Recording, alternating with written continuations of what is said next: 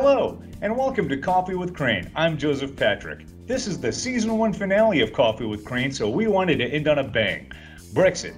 It's already happened, and the transition period comes to an end on December 31st of 2020. But there's a lot yet to untangle before the new year begins. So joining us today to talk more about this, from the UK, the Director of Customs and Trade Compliance, Peter Rodwell.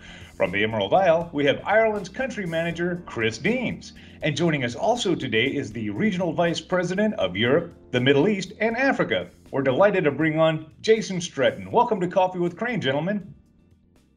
Thank you very much. Thank you. Now, Brexit is a historical moment in time for the UK and EU relations, and ahead is the huge task of establishing just how these two entities are going to conduct trade with one another in 2021 and beyond. So, Peter, you've been working really diligently on covering this for a while now. I'm going to start with you. Tell me, what will the road and air transport be like after the Brexit transition period? Specifically, will they be given free movement? So 2,300 hours on the 31st of December, free movement ends. That means customs processes, both for export and import, then commences, along with all the other controls. The end. Wow. The end. Jason, kicking it over to you. How has Crane Worldwide Logistics in the UK prepared themselves for this exit from the European Union? Well, it's been a long journey. It's been in the media. It's been on the radar for quite some time. And so we've had our whole team across UK and Ireland and the wider region engaging with our clients, hosting seminars, being a good client advocate right through the whole process. And through that, we've also then structured our own business. We've centralized the brokerage team in both UK and Ireland. We've invested in some additional bonded warehousing and some strategic partnerships with some of our trucking vendors so that we can give access to the market to all our customers. So we've been working on it for quite some time, and we believe we're ready, but I don't think anybody can truly say they're ready because we're still wondering exactly what's going to happen. But we've ticked all the boxes we feel are important, and we're ready for any eventuality. Excellent. Now, you mentioned being a client advocate. Chris, how can we help our clients facing Brexit challenges in Ireland? Well, I think from an Ireland perspective, and Jason briefly touched on it, there's three core areas of value where we believe we can really help our clients. One is we've increased our footprint in the bonded facility.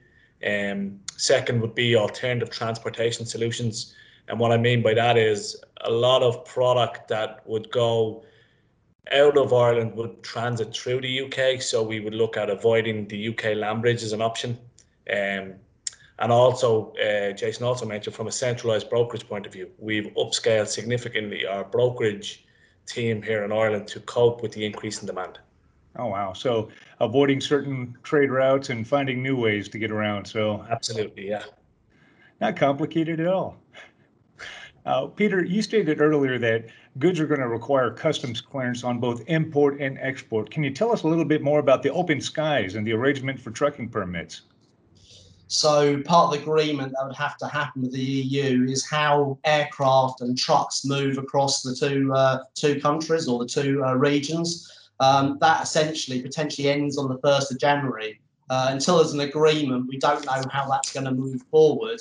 But at least there is some good news because there is an agreement that at least for 6 months, it will continue as it is. So not all bad news.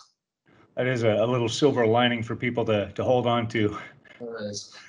Now, Jason, back to you. You were talking about how prepared you and Crane were and other people were, but how prepared do you believe both European and UK suppliers are based on there just being a few days until the transition period? Well, it's a mixed bag, really. Larger scale customers have different challenges than the medium and smaller sized. So it's been on the radar for a long, long time, and people have been trying to prepare. But as I mentioned earlier, it's what they are preparing for is the difficulty. There's been some news today that there's a potential breakthrough. The worst possible scenario is a no-deal Brexit, which is essentially, a complete Wild West out there in terms of what may happen. But today there's been some kind of positive news coming out of negotiations. I do believe customers are not ideally prepared because, as I mentioned, they don't know the full scale of the impact. That's where our solutions come into play, where we're trying to spread that risk across mitigating factors that Chris outlined, I mentioned earlier. So it's a mixed bag, and we're here to help should clients come into any specific difficulties. I think it's going to be a very jarring reality once this slams shut here pretty soon. Chris, any final thoughts? Yeah, I think from our side and from what we see in the market, I don't think a lot of clients fully understand the pain in the chain in terms of the supply chain and the various levels of complexity within the supply chain and the various levels that Brexit will bring. I mean, from our point of view, we're ready. We would ask all our clients, or to think about, or any potential clients to think about the worst case scenario, and in this case would be a no deal. And what would the supply chain look like, and what areas of the supply chain would they need to improve on or need support on? Because to Jason's point and to Peter, we're ready. We've tried every eventuality.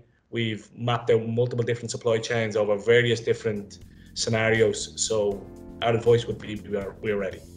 Well, it's clear to me that at least the people here at Crane are as ready as can be and are willing to help our clients through this Brexit transition as much as possible. And it seems to me like y'all are ready to help in any way you can. Gentlemen, this has been a very educational time for me, and it's certainly an interesting time to be alive for sure. I wanted to thank you all for joining me today on Coffee with Crane. Thank you. Thank you very much. Appreciate it. Take care. Now, if you, dear listener, would like to get in touch with these three gentlemen, their contact information will be included in the show notes. This is the final episode for Season 1. Join me next month as we kick off Season 2 of Coffee with Crane. Goodbye now.